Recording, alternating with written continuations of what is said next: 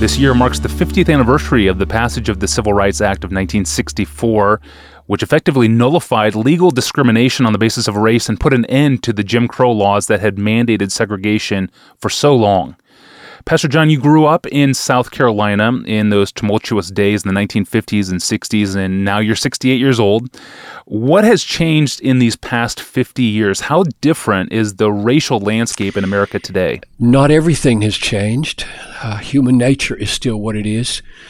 Not everything has changed relationally, but there have been stunning changes. Many for good, some for ill.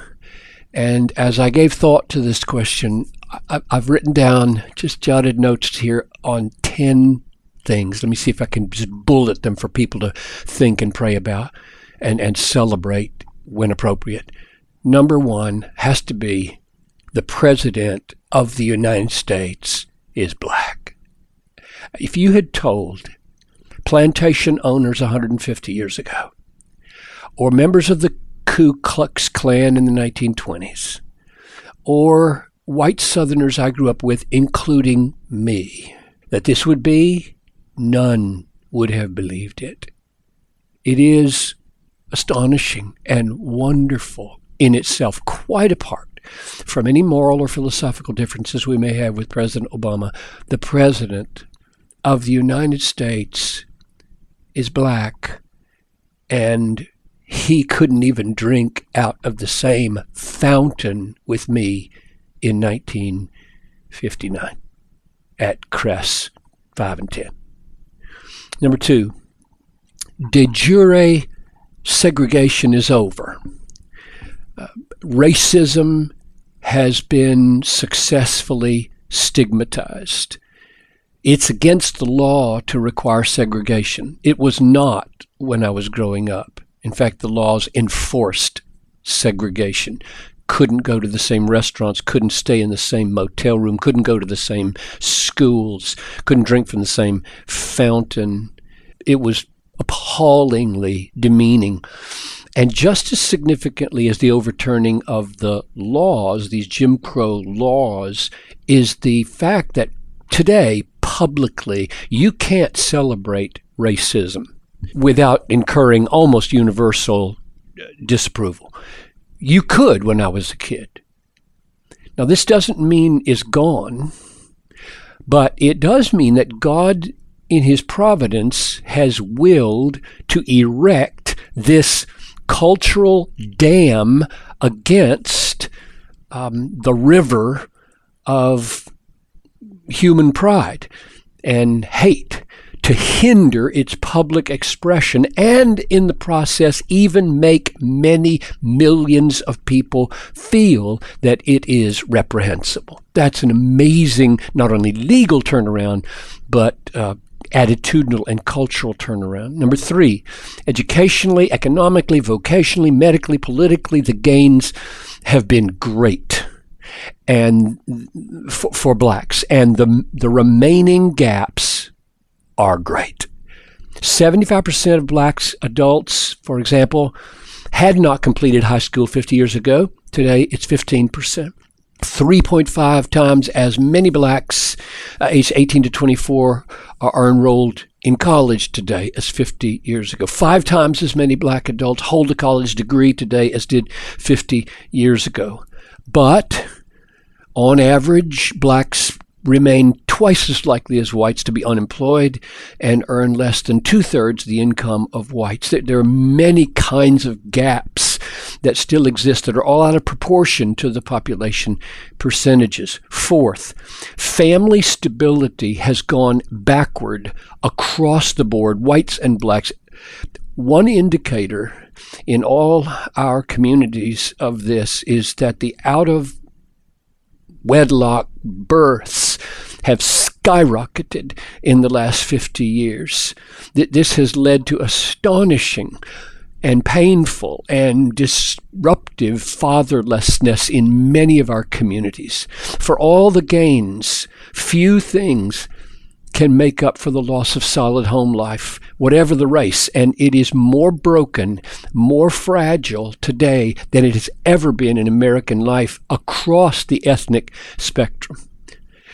Fifth, the Democratic Party, where most African Americans feel at home, have felt at home for decades, is now so morally compromised with the approval of homosexual intercourse and child killing that blacks with a biblical morality are put in a crisis of conscience they never had before. It has been maddening to many blacks that political and media leaders have tried to make the approval of homosexual intercourse equivalent to the approval of black civil rights. It is a turn of affairs that would have been inconceivable 30 years ago. And how that's going to shake out ethnically and politically, I do not know. But it is a remarkable and regrettable turn of affairs. Number 6, another remarkable development over the last 50 years has been the emergence of global multiculturalism, along with the multiplication of black cultures in America. In other words, less and less should we think in binary ways, like black and white, those two. And there are two reasons for that. One is that the whole world, with its endless array of cultures and ethnicities, is at our doorstep, and the world is vastly more diverse than we ever thought it was. And the other reason is because of the proliferation of black subcultures in America today, so that you get people like Toure writing a book, Who's Afraid of Post-Blackness, saying there is no such thing as black anymore.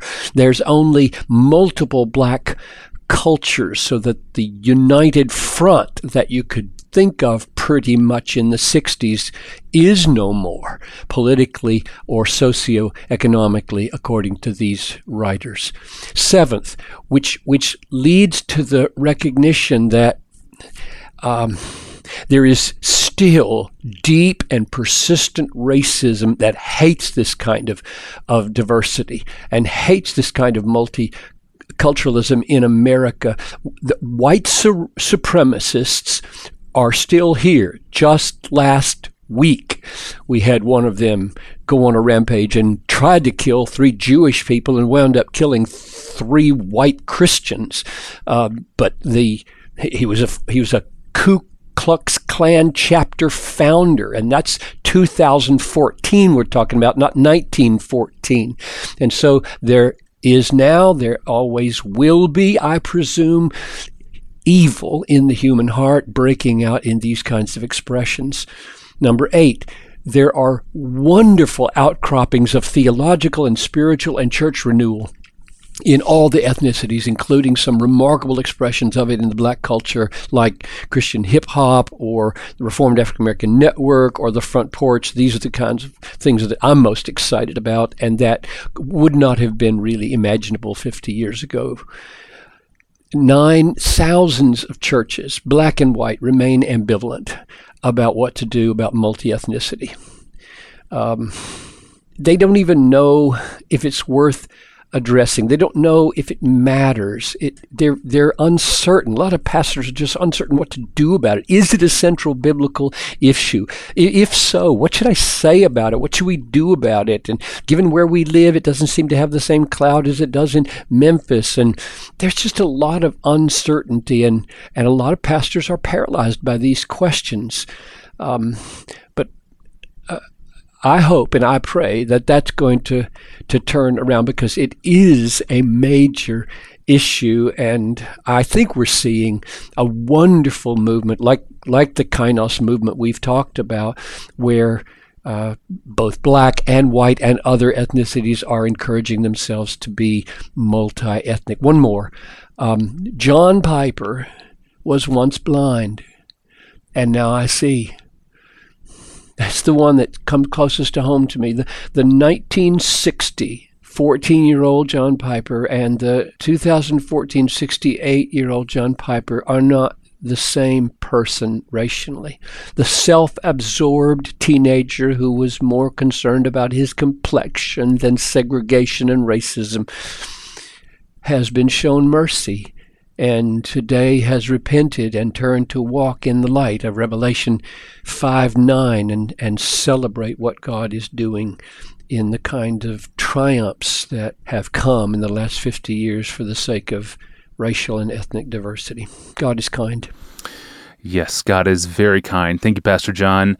There's a lot in this podcast to follow up on, and I'll mention just a couple of things as we close. Speaking of gay rights and civil rights, there's a piece written by Voddie Baucham that's not to be missed over at the Gospel Coalition website. His blog post is titled, "Gay is Not the New Black." Check that out by Googling the title. And you can follow the work of our friends Thabiti, Lewis Love, and Tony Carter over at the Front Porch website at thefrontporch.org. And finally, Bloodlines is a book on race by Pastor John, which can be downloaded entirely free of charge at desiringgod.org. We'll be back with an all-new episode tomorrow. Until then, I'm your host, Tony Reinke. Thanks for listening to the Ask Pastor John podcast.